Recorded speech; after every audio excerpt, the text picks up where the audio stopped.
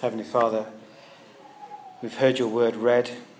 Please now, as we examine it, speak to us by your Spirit, that we might know you more, and as the words of Asaph there, we might tell of all your deeds, because we know your goodness, your strength.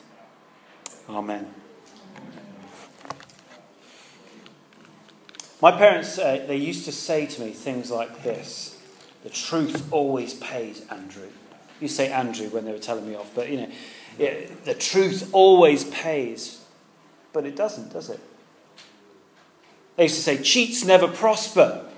And I was thinking about, playing sport and so on. But they do, don't they? There are enormous dividends, aren't there, for the unscrupulous in the world. You think of the immoral, the unethical, the unfair people. They don't always get caught, do they? Very often they have more than us, and they love to let us know about what they have got. Their arrogance grates against us, and we're quite repulsed by it at some points. But the thing is, we still want what they have got. So I guess the big question of this psalm is, why bother? Why bother following God? Why bother with God at all? Why bother? Because life is distance from God, not following his ways. It seems far more profitable, doesn't it? Far more satisfying, even far more fun. Remove God from the equation, life's great. And Asaph's kind of tentative statement at the beginning of this psalm may resonate with some of us. Look at verse 1 if you can, just for a second. Surely God is good to Israel, he says, to those who are pure in heart, those who have trusted him, followed him, obeyed him. Now, you may be able to say today, I would say God is good. God is seemingly good. But as you look around at those who live for themselves, who do not know God, you begin to wonder, don't you? Why am I bothering? Why am I bothering with God and all this in his word? They seem to have it better, those other folks, don't they? They seem to have all those kind of relationships that I long for. They seem to have the car that I long for. They seem to have the house or the job, everything that you long for. And that's Asaph's problem. He's the writer of this psalm, by the way. You can see that in verse 0, you might call it, right at the beginning there, the psalm of Asaph. And it's his problem here. He can say God is good, but he isn't sure, I don't think, that God is worth it. I wonder, is that your problem?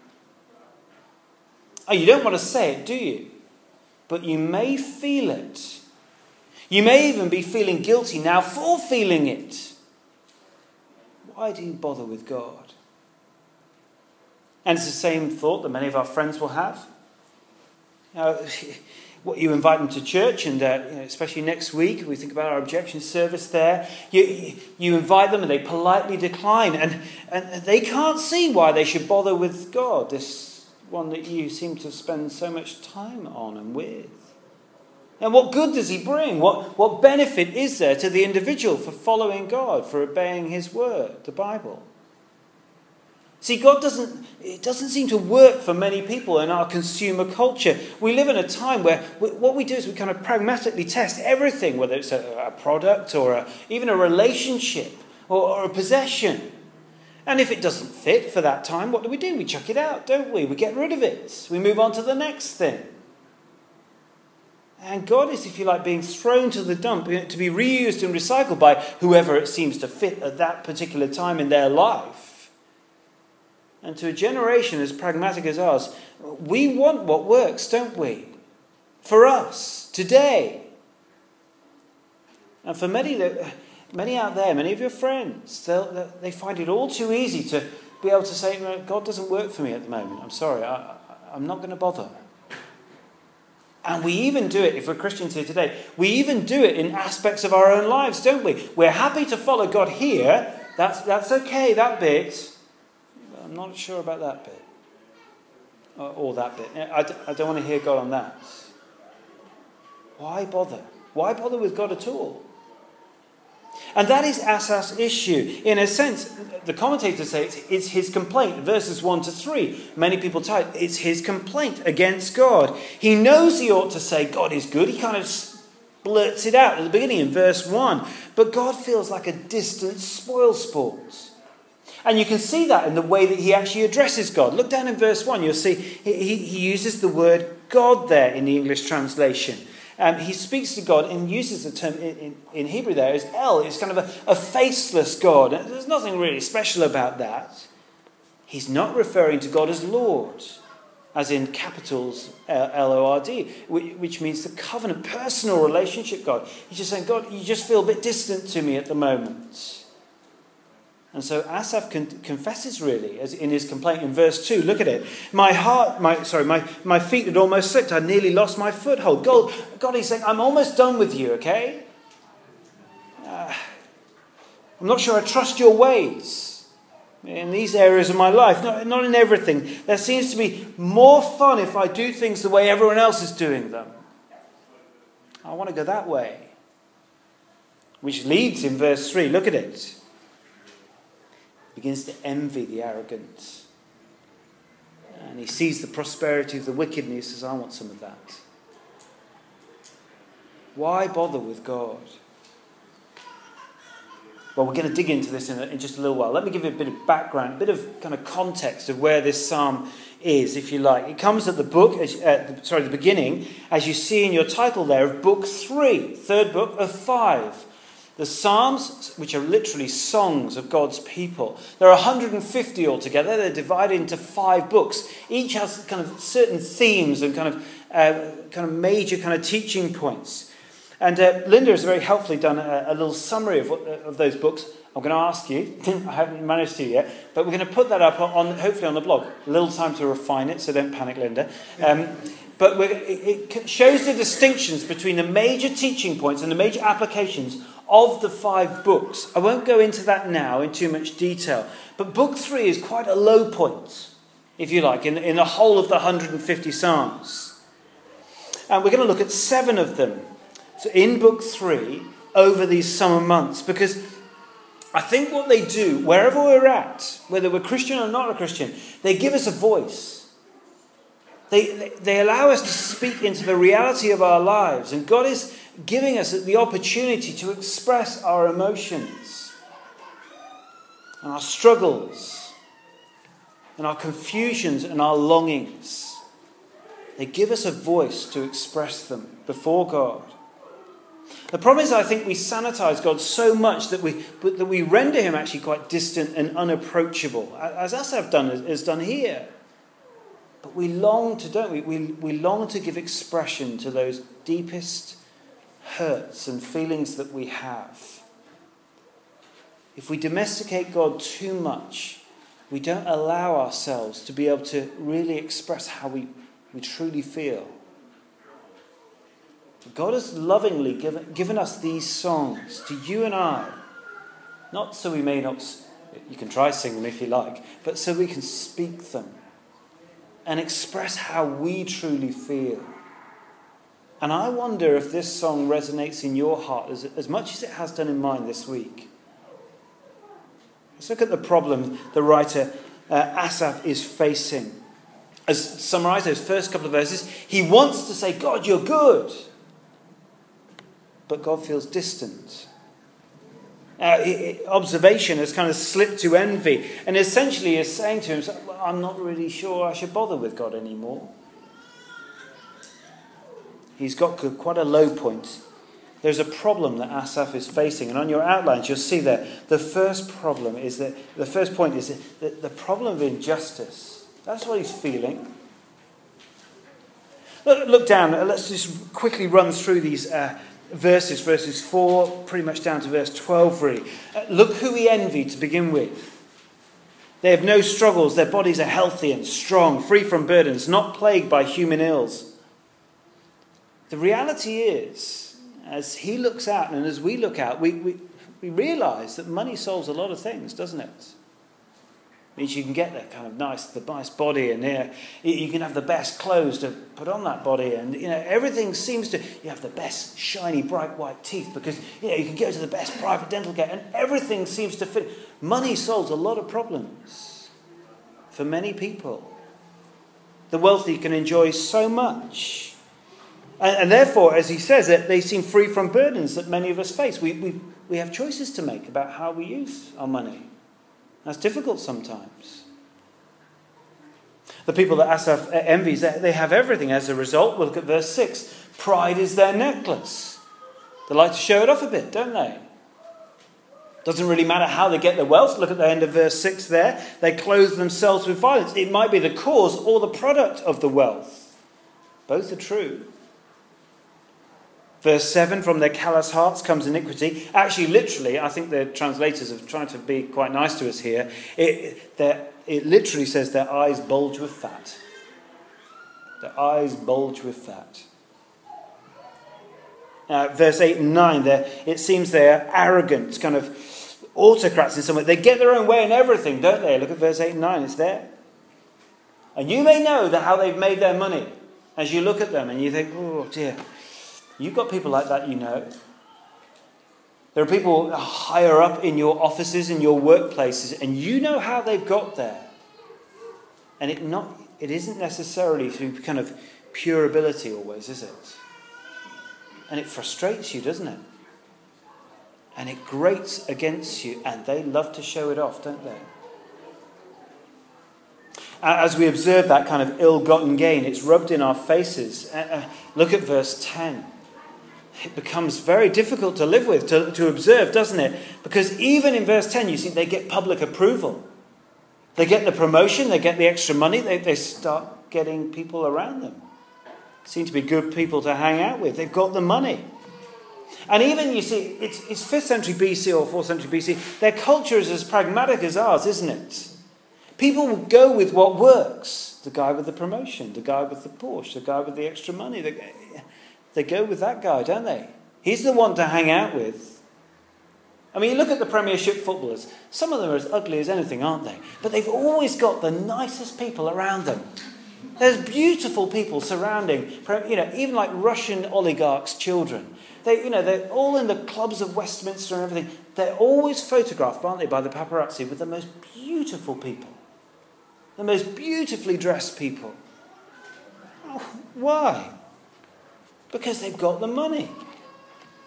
And it doesn't really matter where they've got it from, however corrupt their money is. People want to be with those kind of guys, don't they?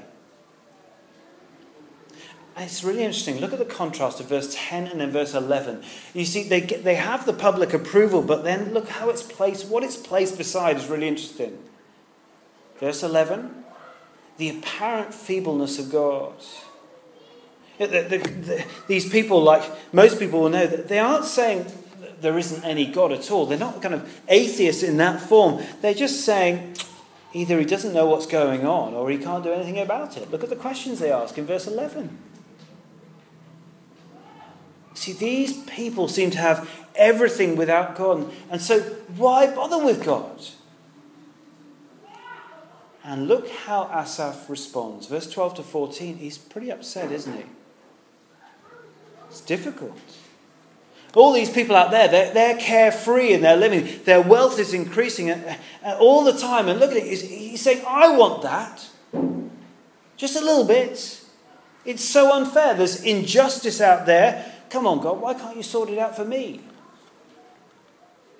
Can you hear your heart in Asaph? Can you? What sort of God are you? People I know are getting away with it. I'm suffering here. Look at them. I'm still single. Still struggling to pay my bills. I'm still this. I'm still that.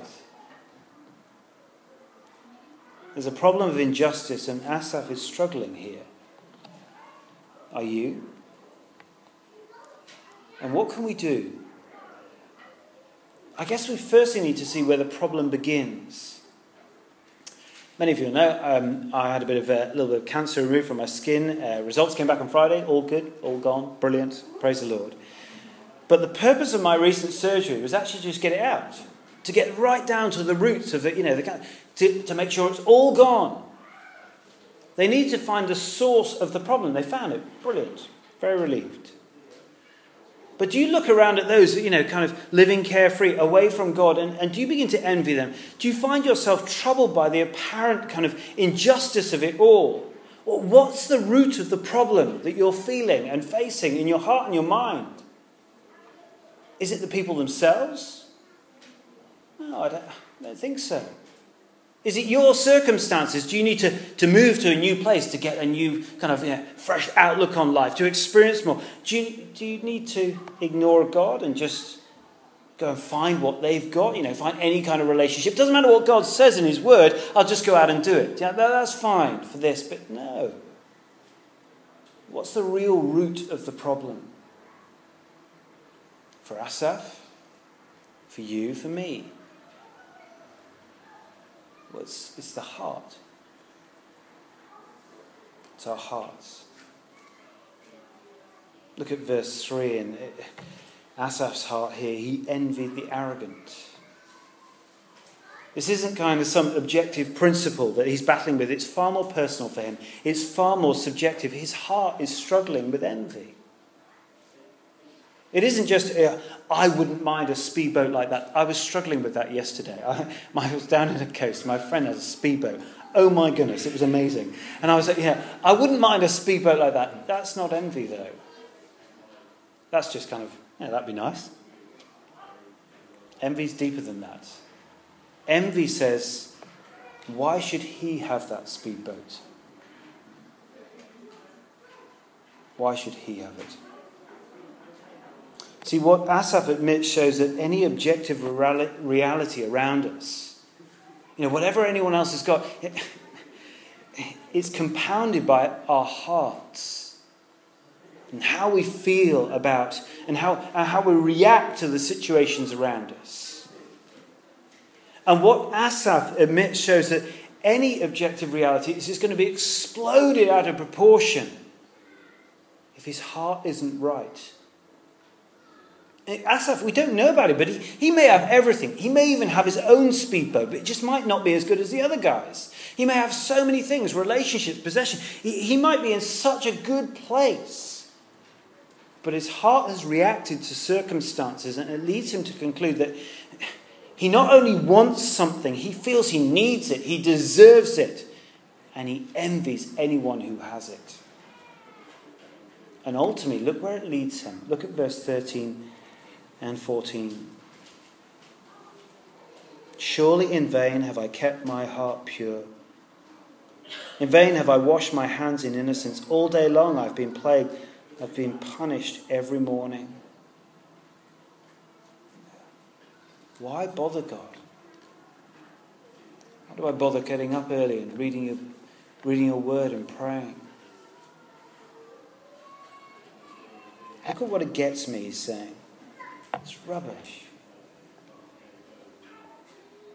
Now, many commentators think that Jesus has in mind Asaph in Psalm 73 when he tells the parable that Rachel read out earlier. That's why I had it read in Luke 15.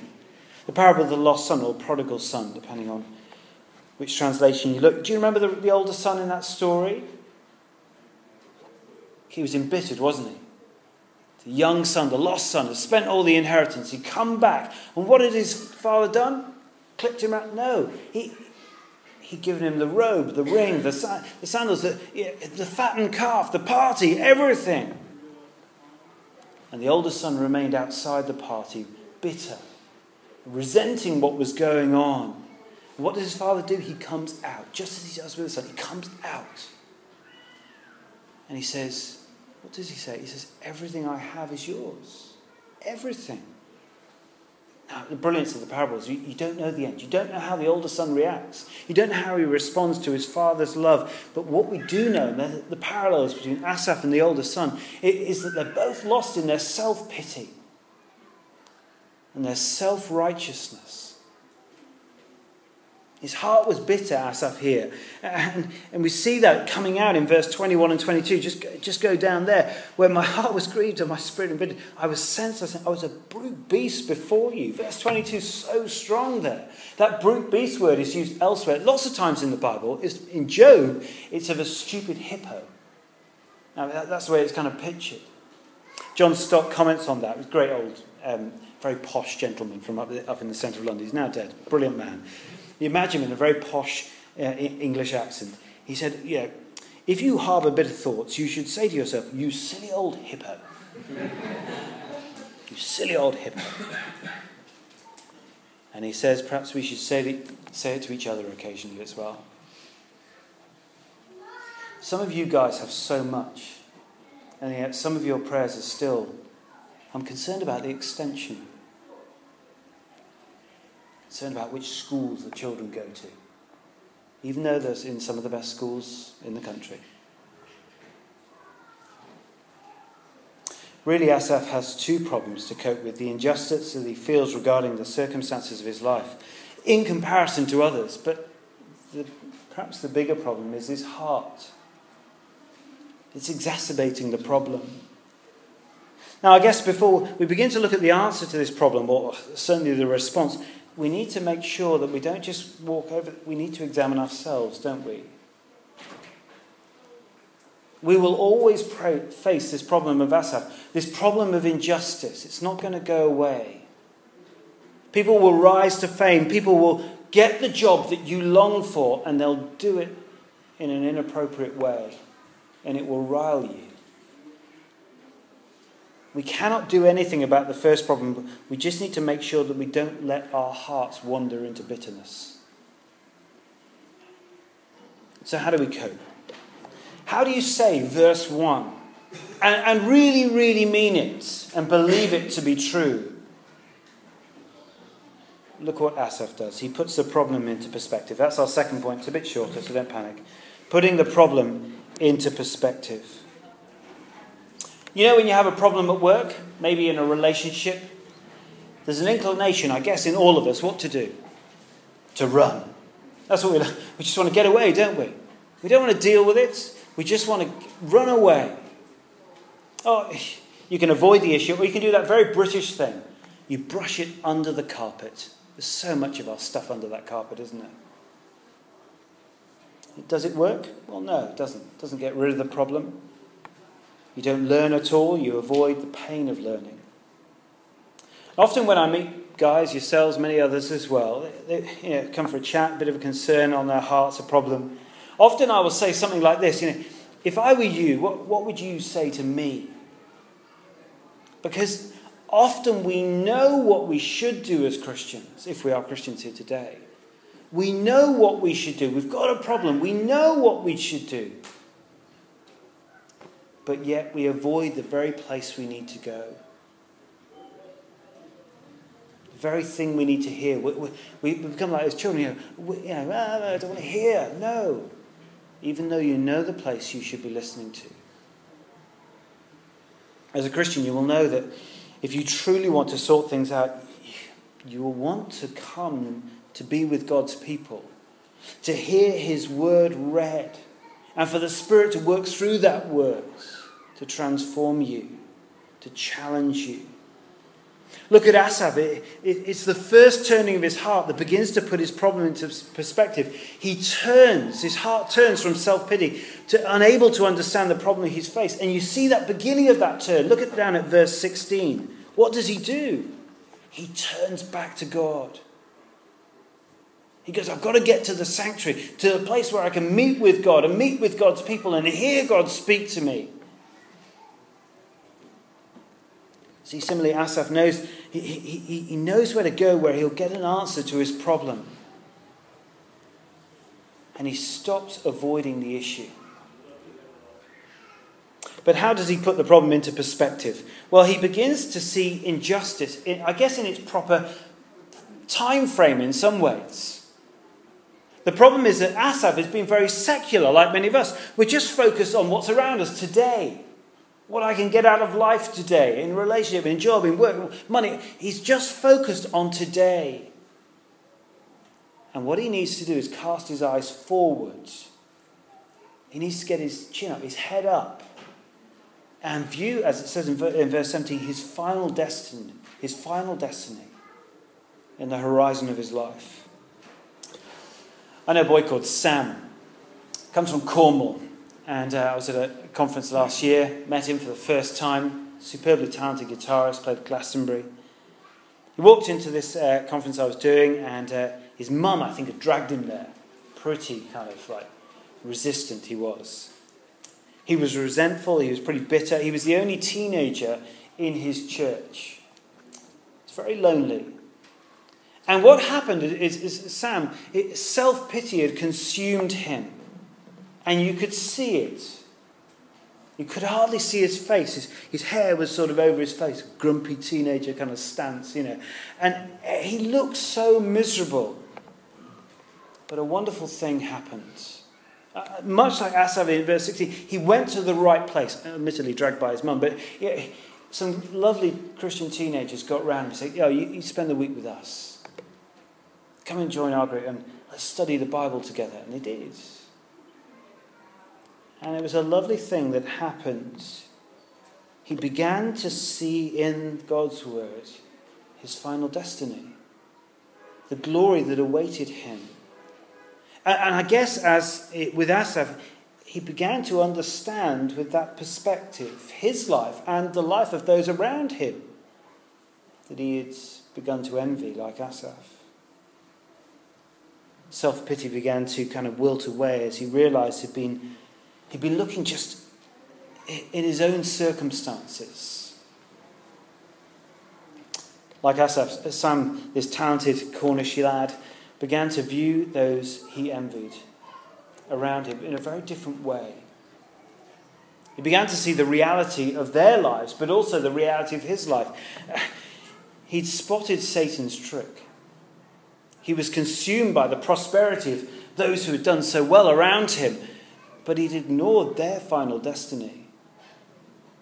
It's just like in the Garden of Eden. Do you remember that with Adam? Eat of the fruit. You'll just be like God. Satan kind of tried to trick them. It did. But like Asaph and Sam, and I guess many of us, Adam ignored the final destiny of the one who ignored and rejected God's word. See, Asaph now has a new perspective, and he sees the terrifying destiny of those he once envied. Look down at verse 18 to 20, and you see this new perspective coming over him there. What do those verses teach us? Well, we must put our problems into perspective and view things in the light of eternity. They're shocking, aren't they? Surely you place them on slippery ground, you cast them down to ruin. How suddenly are they destroyed, completely swept away by terrors. It's very sobering, isn't it? But it, in a sense, lifts Asaph. He begins to see his own life and the reality of that, and the reality of the final destiny that awaits him. I remember seeing Sam, this teenage lad, after a week of looking to God and seeing what awaited him. And it was lovely. I could actually see his face. He managed to pull his hair off his face. He was about 4 inches taller, not in an arrogant way, but just the fact that his eyes were fixed now on Jesus and his final destiny to come, and not just focused on his circumstances around him. You see how his heart and mind have changed? We see there, look at it, verse 3. Go back to how Asaph's heart was there. He envied, but now, verse 20, he pities them. What a change that is. See, when we face God and we begin to understand ourselves properly, but we begin to understand those around us properly as well. Asaph was looking for heaven, if you like, in the wrong place. He was. Lewis puts this brilliantly and he says, you're grasping at sunbeams, all the joys of now, and not the sun. The final destiny that awaits us. See, Asaph, look at him. He wanted, verse 4, he wanted the health of all those people. He wanted the respect of men in verse 10. He wanted the prosperity of them in verse 12. But now he sees what he has. And he has everything in God. Like the father said to the son, the older son in Luke 15, you are always with me, and everything I have is yours. Look at verse 23. Do you see the parallels? Yet I am always with you. You hold me by my right hand. God is saying to Asaph, I'm enough. You have everything with me. Verse 23, you have God's presence. Verse 24, you have God to guide you. Verse 25, he will take you to heaven. The very thing that Asaph had been wishing for. Now, he wanted riches, but verse 25, whom have I in heaven but you? See, the riches that we all long for, they won't be with us in heaven. We just have God. Verse 26 is paralleled with verse 17 actually, but that little phrase, their final destiny, it's not translated well in our version, but in verse 26 it actually finishes, my portion forever is that final destiny. Again, it's the same word.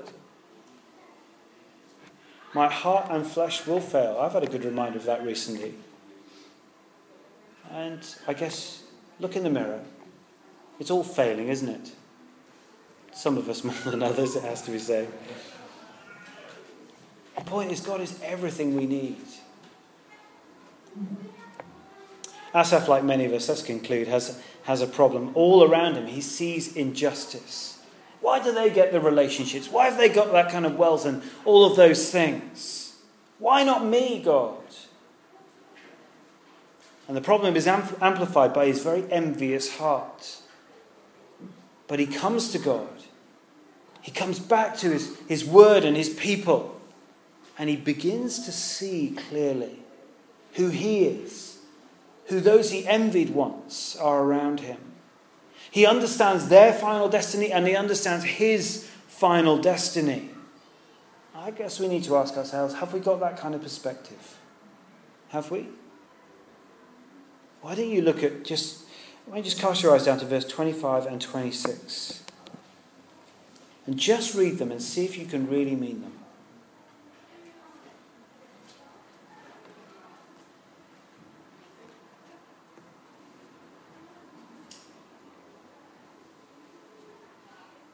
Whom have I in heaven but you, and earth has nothing I desire besides you.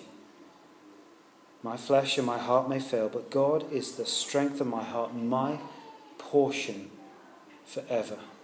Do you really mean that? Verse 27. Those who are far off from you will perish. You destroy all who are unfaithful to you.